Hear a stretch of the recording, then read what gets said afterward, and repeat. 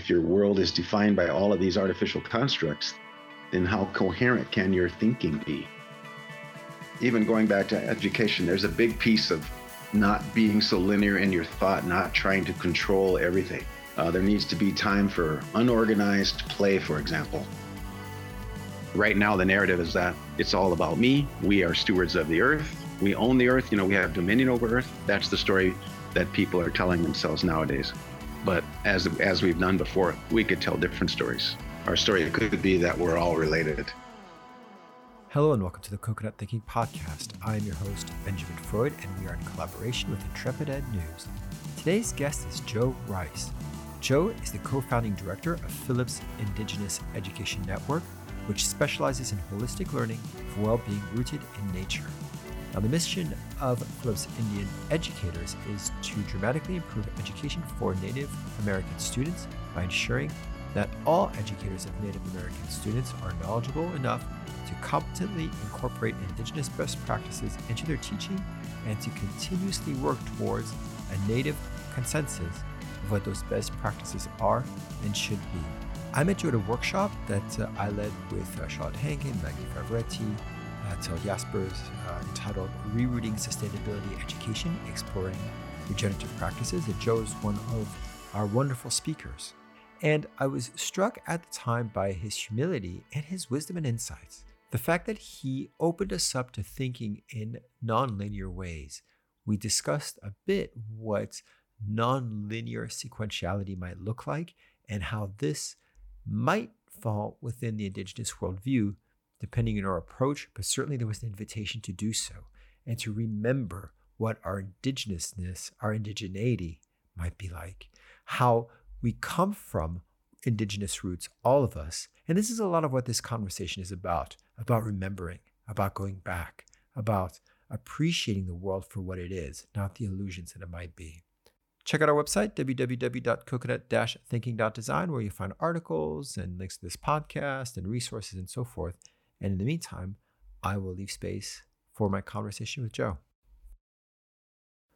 Well, hi, Joe. It's wonderful to see you. I'm so incredibly grateful that we were able to meet at the Sustainability Conference about a month ago.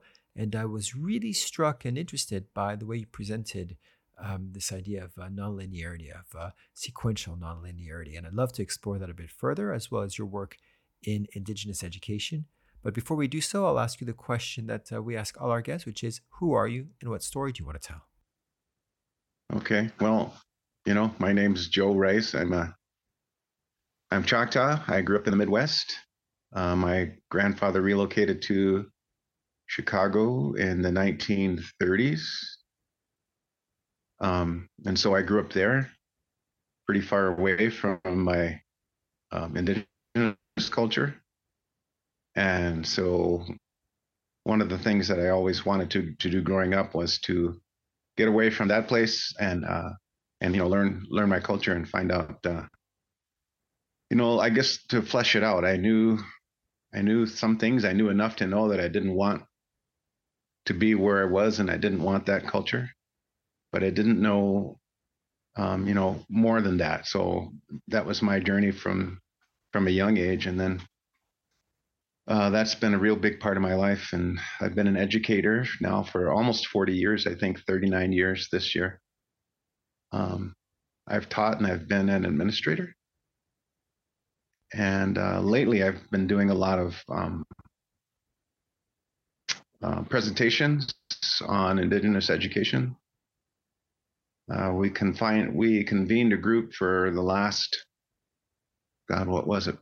Since 2004, we convened an educators group twice a month until I left, and they're still doing it. But I mean, we did that for the longest time, and what we really talked about was what Indigenous education could look like and should look like, and how we can best serve our Native kids. And that would be finding out how they learn, and then teaching them accordingly. So that's been my big interest, my big passion for the last 20 years, I guess. I'm also an athlete. I've also played a lot of competitive sports up until recently. And body's too beat up now to do it anymore, but I did that for a long time too. And I don't say that to talk about exploits or anything, just to say that's just a big part of who I have been and was for a long time. And currently, I'm a science teacher again. So I've taught and I've been an administrator for the last 21 years, and now I'm about let's see, I guess about 6 or 7 months into teaching again,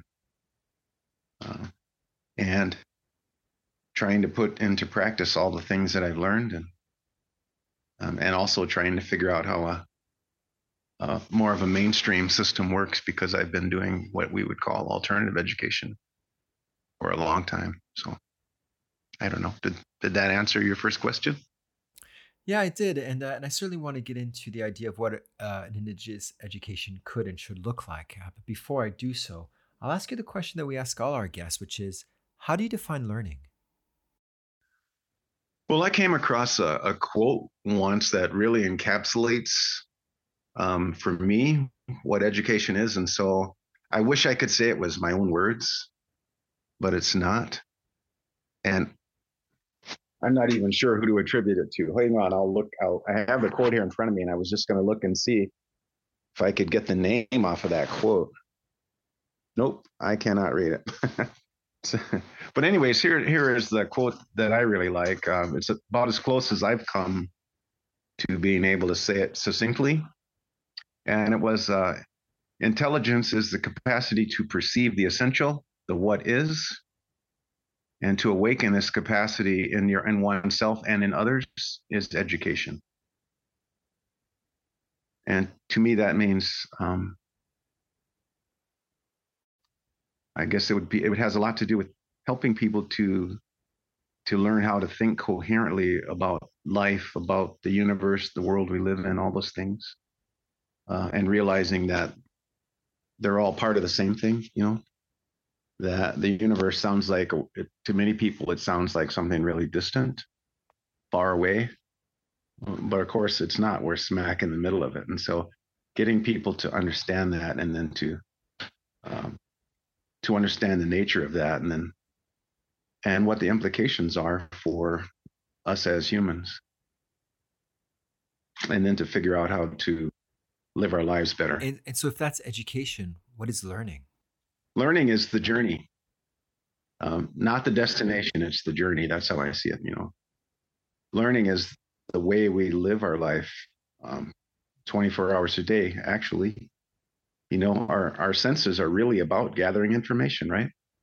And that's what they serve for us, to help us to, going back to the earliest stages of living, it's really about finding food and avoiding danger, maybe, but our senses, their purpose has always been to gather information. And so just naturally throughout our lives, we're doing that. We're gathering information. And I think then learning is, has so many different, there's so many different aspects to learning. In mainstream society, it's the focus is on learning from someone, but I think there are other ways to learn. I should say, I know there are other ways to learn, and learning from others is certainly valuable and important, but it's not the only way. So learning is, to me, it's life itself. It's many things. It's paying attention to what's going on around us. It's learning from others. It's singing. It's hearing stories. It's telling stories. It's investigating things that interest us. It's just about everything that you can think of that we could possibly do, is an opportunity, to grow in knowledge, to gain more wisdom, to become wiser, perhaps smarter. And so I think of learning then essentially as gathering information, but with, and I think the hard part for kids sometimes is they're given such a limited scope of, for the meaning of learning, so they're taught that it means sitting at a desk maybe and listening to other people talk. and for them that is mind numbing, because many of our kids, especially, they learn by doing, you know. So again, it goes back to learning is everything.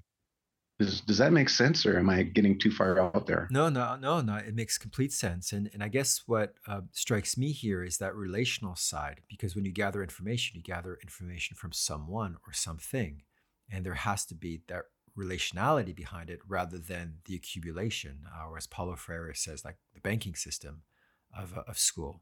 And I wonder if this is, maybe we can just go back a little bit and talk about your time in Chicago and how you were brought up, and maybe some of the cultural roots that you had, and what made you say that you didn't want to be part of that, which I think are the words that you use, that part of Chicago, and some of the experiences that you've had there, maybe with a leaning towards school, but maybe just within the city as a whole and your experience as a whole. Just comment on that, or tell us those stories.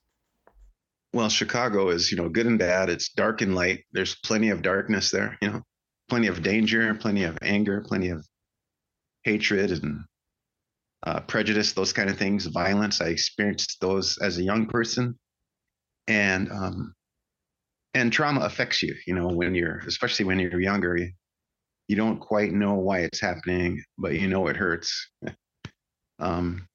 And so I had a lot of perhaps bad memories of that place, and I needed to get away. But also there was an homogenization of people that goes on in a big city. So for one thing, there were very few natives there, but the other thing was just that our cultural point of view is so, or maybe our cultural focus is so unique and so outside of the American mainstream, that there aren't many people who really understand, or people who I found that I could really relate to. And I guess the other part to that was just that going through that, I knew that there would be strength that I would learn things I would learn about myself, and strengths I could develop from my own, from my culture, that I couldn't get from whatever that Chicago culture was. It's a relatively young and perhaps an unwise culture, and it's based on commercialism and materialism, maybe, and even violence, and it's kind of a normalization of those things. And I wanted to be in a situation where those weren't the norms, where the norms were, functional relationships and people being accepted for who they are. And, I don't know, I guess the other part would be maybe just the freedom to live as one chooses to live, it's just so outside of the mainstream, where everyone's expected to do, everyone's expected to work for a living and to think along those lines, not that there's anything wrong with work. I'm just saying that there is almost an acceptance of something I might call a drudgery, a normalization of that, and an acceptance of that. I just think it goes back to the colonization of the world, that began maybe 10,000 years ago or so. And so, in the modern sense, I guess, colonization is equated with civilization, and it's normalized in that way. So the idea that you would conquer people and take things from them by force, and that the world would be turned into commodities, and people would even become commodities, and all of that, it's very dehumanizing. And man, I just really needed to get away from all of that. And so I guess that's a very long answer, but that would be the reason that I wanted to leave that place. I didn't feel like I was going to get the answers I needed, for how to live my life there. As a matter of fact, I knew I wouldn't. It just wasn't the place I was willing to accept. if answers that came from there even. So I had to go. And so what happened when you left? Lots of good things. I went to the Twin Cities first. I went to school there. I made a lot of new friends. I connected with other natives there, which was really good. There was a strong program there for native students. So it was providing support for native students. So they had a little bit of financial support, for things we might need. But the biggest support was the sense of the community that we developed among ourselves there. That was the biggest piece of support that we all felt we needed, that needed to be in each other's company. Because maybe this sounds, I don't know, some kind of way, but for me, it seems that there are many people who don't know how to relate in an easy way to other people. They're awkward or stiff, inflexible, maybe, very set in their ways, or very just maybe self-limiting and not realizing that if they let things be once in a while, that there's so much potential in doing that. There's so many more things you could learn if you, rather than try to change the world or mold it, if you let it be what it is, and then you learn how to accept it. And I don't mean the world of not going back to that colonized structure. I mean the actual world, so the world outside of all of the illusions. So we talked about this with a friend the other day. There are these illusions like money has value, has intrinsic value, or land is divided into properties, or time is divided into seconds. These are illusions. These are not reality. And I'm talking about like the actual nature of the universe. If your world is defined by all of these artificial constructs, then how coherent can your thinking be? Does that make sense? It does make sense. And these are narratives that are told in order to keep a certain culture, a certain civilization together. The idea of money, the idea of time, it keeps that place together. It doesn't mean that it keeps reality together by any stretch, or at least not reality with capital R, of which there's probably not any such thing anyway. I am curious about, and curious rather wanting to explore this idea of not wanting to change the world, but rather accept it. Now, this is this will find resistance because people are always talking about being activists, always like you can change the world. It is our duty to change the world. We're youth. What do you mean by that? Not changing the world, rather accepting it in a world that promotes and glorifies activism so much? Well, I think that when they talk about the world, they're talking about a layer of illusion that's separate from the world. It's like an overlay on a transparency. You get those maps with the overlays, and each one is different. It's like they're on one overlay and reality is a different one, or something like that. But I get the feeling that when they say the world, they mean the world that they have grown up in. So again, that would be that colonized version of life. That's what they mean, the world. You know what I mean? And so changing the world would be changing that artificial structure. And so it would, that in itself is kind of I don't know. I think it's kind of in some ways. I'm not knocking activists, but I think in some ways it means they're just going back to the same place. They're just maybe painting it a different color, But when I'm speaking of the world, then I'm thinking of like the actual world, minus all of the illusions that I just talked about. So the actual world. I know that, they like politically and economically and things like that. Things could be done better, no doubt about it, and that would change the world of men for sure. But the deeper world, the world that everything on this planet lives in, that's a whole different thing. That world never needed changing, really, not much. It wasn't perfect by any stretch, but perhaps it was perfectly imperfect. But it didn't need change, and it certainly didn't. I don't know that mankind has benefited from trying to control it so much. As a matter of fact, I would say now we look at everything and we can see a long path of doing this and where it's led us to today, where we've tried to reorder the world you know, to make it more comfortable and convenient for us. But have we made it better? Well, no, that probably wasn't possible, but definitely not made it better, right? I mean, we know now that, for instance, if you just look at if you look at water, if you find a map that shows all the areas in the United States that have water issues, you know, continental North America that have water issues, and you put a red dot for every one of those places, the whole map is red, basically. You know what I mean? So what I'm getting at is, no, they haven't made it better. It was actually better before, you know. Am I straying too far there? At all, at all. And I guess the follow-up question is, but what about those people who want to clean up the water, who want to make sure that we have clean water?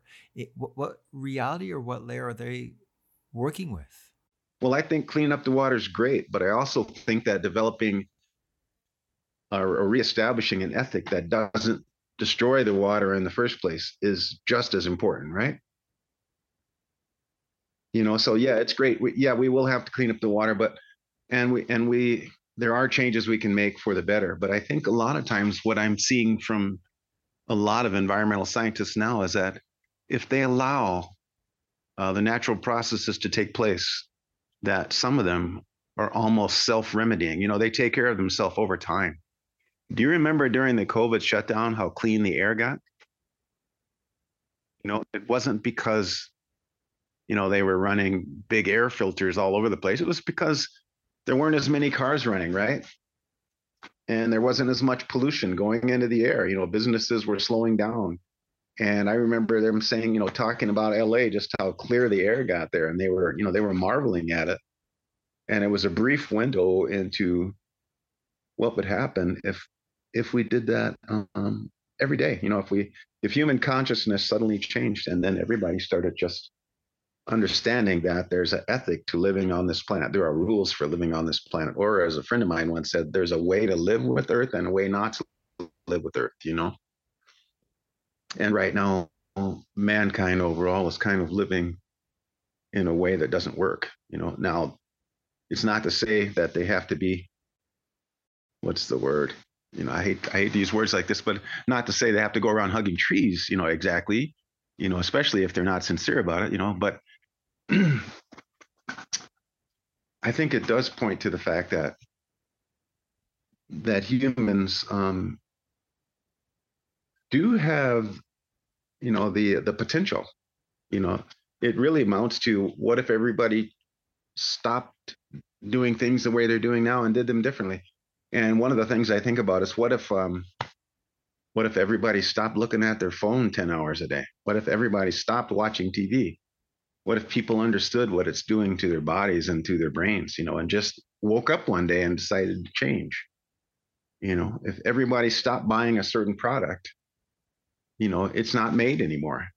Or Arundhati Roy has a quote about that. She said something like, you know, the minute we stop buying their, you know, their assumptions and their notions of inevitability, the world starts to change. Something like that. I can't remember the entire quote, but it was a great quote that, you know, that basically said the power in humans is still, the potential is still there. I know that at least I understand that the demilitarized zone between North and South Korea is one of the most biodiverse places in that entire region now, because it's been left alone. Ah, how about that? Another hint, right? Another sign, you know, that yes, change is possible. You know, but as long as people's goals maybe are to acquire lots of money and lots of property, you know, if that's the goal of, you know, if that's the ideal in front of a lot of people, the world won't change very fast. But if people's goal was to talk to other people, you know, to get together in gatherings and to eat food and share and laugh and talk and communicate, and what if we did that every day? You know, if that was people's goal, to live with other people successfully, the world could look a lot different. Perhaps in this case, people are kin could be the more than human world, the animal world, the plant world, and live there as well, just going beyond the human. Well, that's the coolest thing I think about maybe indigenous cultures all over the world, is that they have a lot of those understandings and a lot of the what you might call methodology built into the culture in such ways that it's not obvious. But yet, time and time again, when we practice these things, we see the effects they have. Even simple things like storytelling, the effects can be far-reaching. And Daniel Quinn talks about the impact of stories. Have you ever read Ishmael? I have not, but I've heard about it and how important stories are and how they even release oxytocin and dopamine in our minds and all these chemicals that are similar to how to what floods a mother and a baby's brain and bodies really when they're breastfeeding. It just creates connections naturally. Yeah, right. And so I think, even going back to education, there's a big piece of not being so linear in your thought, not trying to control everything. There needs to be time for unorganized play, for example. Not to say that academic study doesn't have its place. Of course it does, but there needs to be time for unstructured things too. There needs to be time for kids to be kids. Some people think that the purpose of a kid is to grow up, right? But the real purpose of a kid is to be a kid, or a child is to be a child. They're only going to be that for a while, and then when they grow up, sometimes they become the kind of adults that don't really help. Maybe it's because they weren't children enough. So I think of these snow days that schools have and they close down, and maybe before COVID they would have had it a certain way, but now we can go online. And I think of the images that we had when we were children, when there's a snow day, it was great. You go outside, you have snowball fights, that's play. But now on snow days, that's taken away because we're in front of our computers back at school, so to speak, virtually. So the system is already stopping us from playing even when we have those opportunities to have that emergent play. Well, that's sure what it feels like now. What happened this year, though, was we had plenty of those snow days. We had so many days like that there was just no school because the roads were basically impassable, and the kids had lots of free time. Now, they have to, the way the school system works is they have to be in session for so many days, and they're in danger of not being in session for enough days. And so now that's why they've gone to online learning, or distance learning, whatever you want to call it. But just my experience with it has been the participation level is low. The kids are still opting for that, that playtime, that unstructured time. I just wish that they didn't have the phones in their hands and think that was play. But they're still kind of voting with their feet not to participate in even the online. And somebody was suggesting to me today that one day that's what all of education will be. And I would say, well, at that point, there won't really be any education, or it'll be for a very small group of people, because it's a methodology that only works for a small percent of the population, and even for people who can do it, I would say it's still not the most engaging or interesting or fun. That would even be a smaller number of people who really like that. So I hope that we never get to a place where school, for example, is online all the time. I mean, especially for children. They so express in so many ways that they have this they still have this joy of being alive. And I would never want to kill that out of them or bore it out of them. And this brings us kind of to the point that you brought up about linearity. So, of course, there's always this idea, this trope of schools being an industrial model. But even going deeper than that, the linearity in school, the fact that it goes from grades 1, 2, 3, 4, 5, 6 and up, that's a linearity.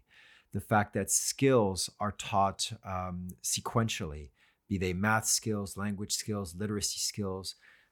There are standards that you also follow one after the other, making sure that you get it age related. How do we, it is so baked in our DNA to have this idea of sequentiality, especially in math, of course, in languages, but also in literacy to a large extent. How can we start to think or break apart these entrenched ideas, and how can we start thinking about learning as nonlinear, as perhaps sequential, but in a non-linear sequentiality. Yeah, I hear you. I think that one of the things that we're really lucky about is there still are some indigenous cultures in the world, and they still have very nonlinear ways of learning and teaching and relating and accomplishing tasks. It doesn't always have to be one step at a time or in that linear way. And so along with that would be other people who see the value in that, and those would be the people who would who, I guess, just put it this way, with the population being as it is now, I would say the kids who encounter those kinds of educators and those kinds of schools are quite fortunate. But at least we keep it alive that much, in those small locations. It's kind of like the fact that one of the things Ishmael points out is that at one point, the entire world was indigenous. This would be maybe going back around 10,000 years, And what happened slowly over time is that, more and more of the world became colonized until now the numbers have been flipped where the entire world was indigenous. Now the entire world is almost colonized. Those are two diametrical opposites, But the way he says in this story, he talks about, he says, it's in your Bible, and I'm at that point, my ears prick up because I'm going, I haven't read the Bible, but when I have looked at it, I haven't found much that I valued in it, just to be honest. And and he pointed out that the story of Cain and Abel and the myth of civilization beginning in the Tigris-Euphrates River, the cradle of civilization. That's the same story, he says. He says that basically they began farming there and they gained control of their food supply. And at some point, then they started to outgrow the area they were living in because people started living longer and reproducing more because they had a reliable source of food. And once they started to outgrow their territory, they started to make war on others to gain territory, so that they could keep growing and keep living. And he equates that to Cain killing Abel, So he says that story that story in the Bible is a metaphor for the moment when humankind lost their ethic of how to live on the earth. That is, you don't overpopulate, and maybe you don't even store food to the extent that they did, since Tigris-Euphrates River or whatever at some point. So maybe there's an ethic in operation that says we don't need to take so much because there's always going to be some, as long as we don't take it all, And anyway, so the interesting part to me was that what he was saying in effect was that the Tigris-Euphrates River was not the cradle of civilization.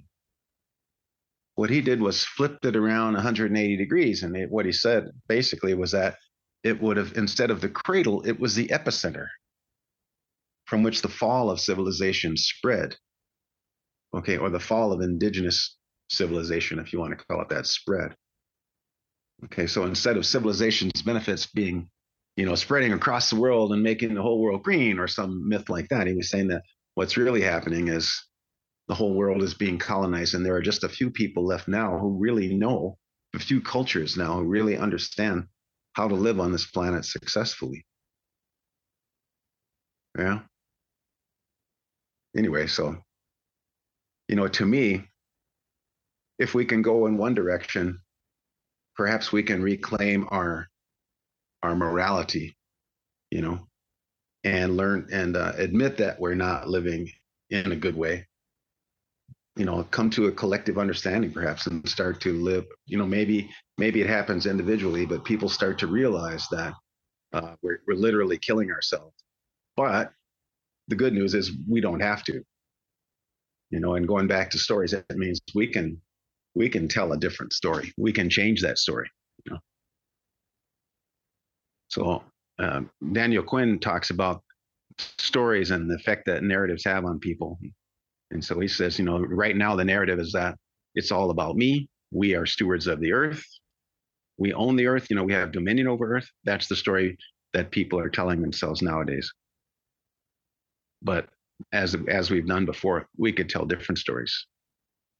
Our story could be that we're all related, for example. And even this idea of activism has a lot about this, about control, about domination, about being outside of the world, and by being able to, in many ways, play God in the way that we're going to try to change things. We're going to play with the clockwork rather than being in the flow and realizing that we're responding to the world. And our responses do matter quite a bit, but that is different from trying to act on the world. Mm-hmm. Yeah. I like the way you said that. Yeah, I think, acting on the world, and it's kind of an egotistical thing, right? We're going to change the world. We're going to be like God. And that was another thing that he said that was interesting. I don't know why I'm talking about his book so much today, but the other one he said was that he divided the world into, I would divide the world into, as I have already in this conversation, like indigenous people and then colonizers. But he uses different terminology. He divides them into leavers and takers. And he says the leavers are the ones who live in the hands of God, and the takers are the one who believe they have knowledge of God. So the takers think they know God, know his will, so to speak, and the leavers leave that alone. They live in the world. How does that play out in Indigenous education? What exactly, and this is clearly a topic that's way too complex for this short conversation, but what are some of the aspects of Indigenous education that are different from the dominant forms of education? Understanding, of course, that to a large extent, there's still going to be connections there, and it's not completely independent, and there's still a system within a system. Well, I think for me at Center School, what we did was, number one was we created our own set of standards, and they weren't a linear set of standards. The number one standard was that every kid would believe in themselves and would believe that there was nothing that they couldn't do if they decided to. They put their minds to it. We wanted every kid to feel safe and happy, to love themselves. Those were some of the standards. And the other standards were that they would understand the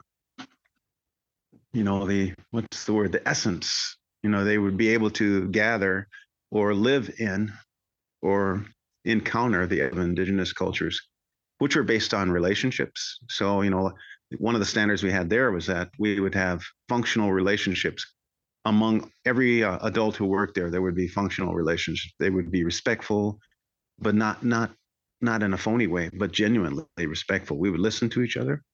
We'd speak to each other respectfully, because we understood that our relationships and the interrelationships among all of us in the school are literally the waters that these kids are swimming in. And so if they're swimming in clean water, they're much healthier, the metaphor, than if they're swimming in polluted water. So if there's jealousies and little cliques and hatreds and anger and people judging each other and things like that, not a good environment for the kids. And besides, many of them see that every day outside of the school and maybe even at home. So another standard would be that we all had to, at the very least, respect each other and really engage in that while we're there, because we understand we're contributing to the quality of the water that everyone there is swimming in. And so healthy waters, they heal, they purify, they hydrate, they nurture. And unhealthy waters poison and toxify, and destroy. And so that's the metaphor. So that would be another standard, for example.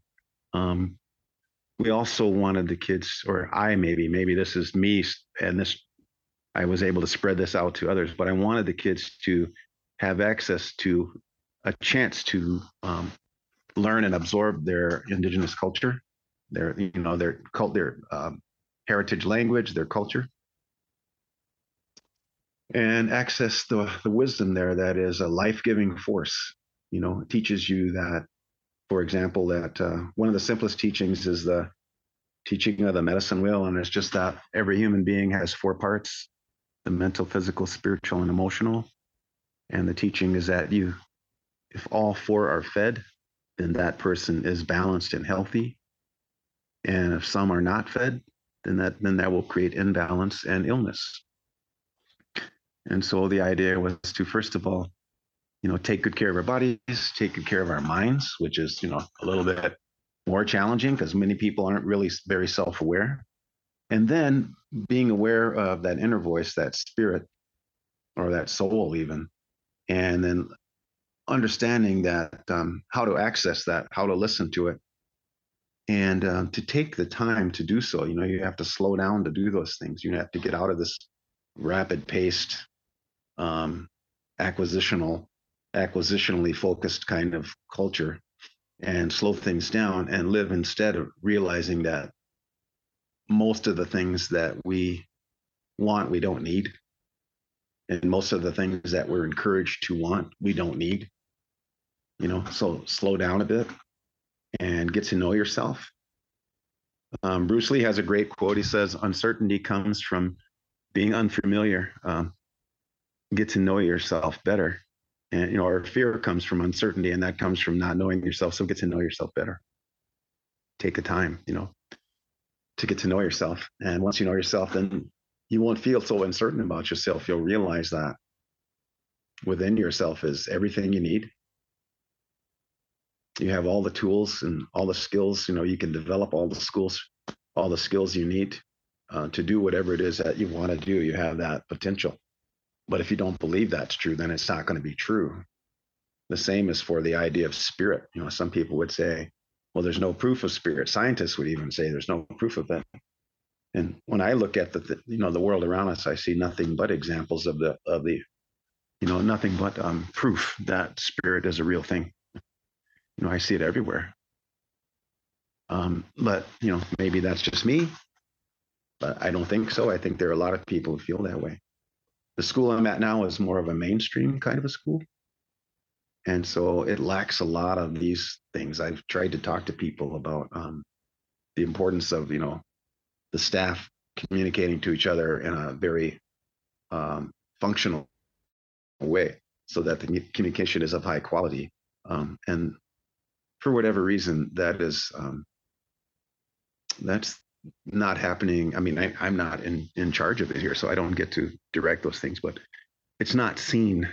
It's not, maybe people here don't perceive that because probably they have never experienced it before. They may not even realize that it's real. And I think that that's the case in a lot of schools.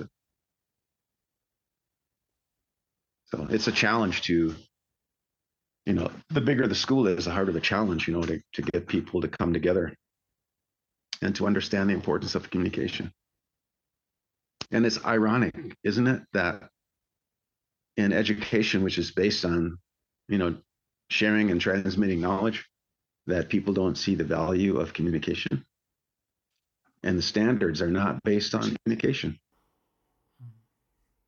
And that goes back to the relationality that we started talking about at the beginning, how that's learning and how the learning will be impeded without communication. And it doesn't have to be verbal communication, does it? It could be the nonverbal. It could just be the communication we have with one another when we're not in each other's physical presence, because those ideas and those things vibrate as well.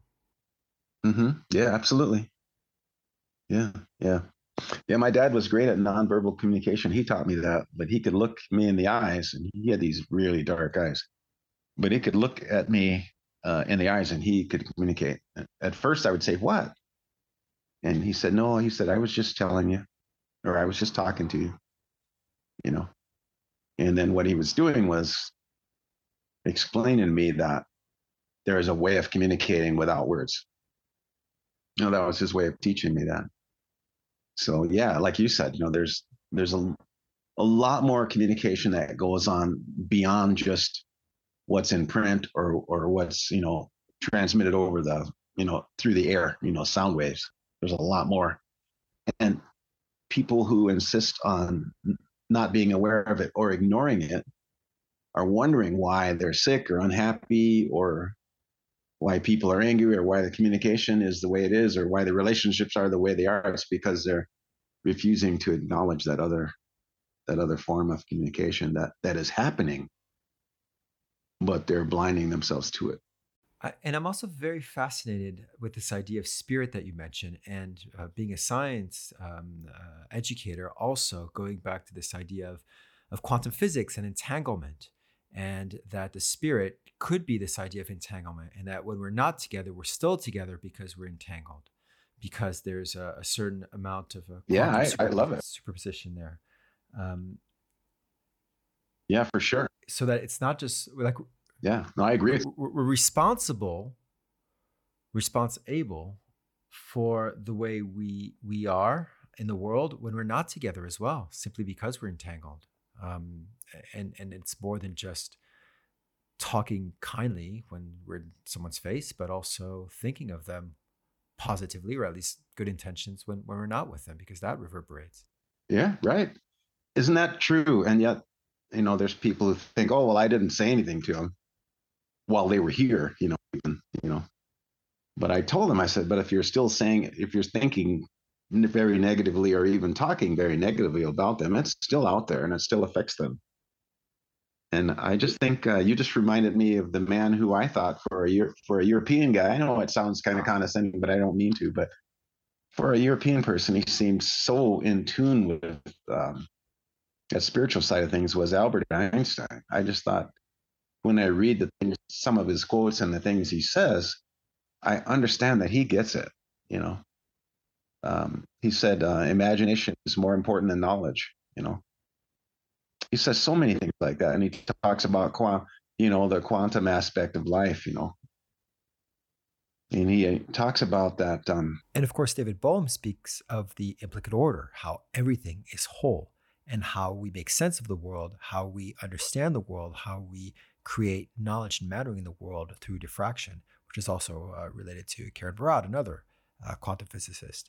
And so when we look at this, it's not like Albert Einstein was a pure quantum physicist by any stretch, but we're looking here at a number of scientists in quantum theory, the most proven theory in terms of experimental success in the history of science. This isn't just hippy-jippy stuff. This is based in cutting-edge science. Right, yeah. No, he was just, he and his wife together were one brilliant team, right? His first wife. So they had the mental aspect was incredible, but there was a spiritual aspect to him that I really appreciated, And I think he had a kind of integrity, although he was like anybody else. He had his flaws and he wasn't perfect. I really appreciate someone who gets it, Yeah, he. I'm continually, every time I come across something that he said, I'm continually just impressed that he got those things. He understood those things. Growing up in that colonial culture for the most part, but the way he got them was that he was so intelligent, brilliant, whatever, and even inspired, maybe might be a good word, but he knew there had to be something more, right? And that is impressive, because so many people turn a blind eye to that idea that there's got to be something more. And most people go, no, this is all there ever is. So if you ask a lot of mainstream thinking people, what's the meaning of life? They go, well, that's the great mystery, isn't it? And I don't think it's so much of a mystery, I think it was Frank Herbert. There's a great quote by Frank Herbert, and he said, the mystery of life isn't a problem to solve, right? It's a reality to experience. Well, listen, Joy, I really wanted to thank you for your time and for your insights and just your point of view and your reminders. Really, that's what it is. It's a reminder to come back. That's how I'm taking it myself, how I'm interpreting your words, and the words that are put out there are interpreted in certain ways. And I don't know if that's the intention, but that's how I took it. A reminder of that another story is possible, and that it takes all of us to tell that story, or maybe just a few of us to convince the others to tell that story too. But nothing less is enough. Yeah, the more of us that are thinking that way, the better off we are. The more of us that are living that way and intuiting, perhaps the better off we are. I think the only danger is that there's, there are those who can't do those things, but who maybe, what's the word? I guess might be capable of, of deluding themselves into the fact that, giving them credit for something that they're not doing. So thinking that they're, for example, understanding on a very deep level, when in fact it's a very, linear based kind of thought. And it's not a very wide band, if you know what I mean. There's not a lot of bandwidth there. There's like one or two frequencies, not a whole, not a whole mix of them, like white light is a mixture of all the frequencies, right? Yeah, not that. And I just think that maybe then the answer is that we take a lot of time to teach kids how to intuit, or how to at least listen to their intuitions. I know that Ojibwe elders have told me when I lived in Minnesota that one of the things that they sometimes would do a long time ago was let the kids sleep in, let them sleep in. And the reason was they wanted them to learn how to dream. Teaching them how to dream, and allowing them time to dream. So maybe school is a little bit too busy for some. Maybe the idea is that we take time to tell stories and teach songs, and teach them a bit about ceremony and what its purpose is. Teach them to think coherently, and that is addressing all four parts of the human entity instead of just the mind, so that there's a balance and a health. And I just so there's a Milwaukee Indian school. You should look it up, by the way. And I'm not sure of everything that goes on there, but the one thing that I really appreciated about Milwaukee Indian School when I visited there was that they got a lot of money, and they decided to build a new school building. And I can tell you right now, Benjamin, it is not a square. It is not a box, an elongated box. The building is shaped like a snake. There are windows all over the place. And the concept is bring outside in. No two classrooms are identical. Every classroom has its own distinct design.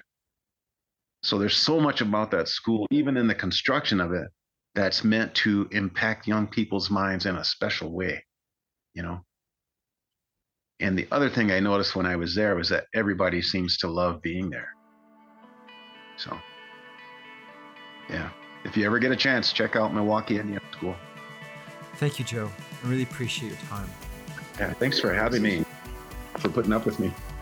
This has been the Coconut Thinking Podcast. Thank you so much for listening. Check out our website, www.coconut-thinking.design. Check out our articles and those of other writers on Intrepid Ed News, www.intrepidednews.com. Again, our website is www.coconut-thinking.design. We look forward to your comments.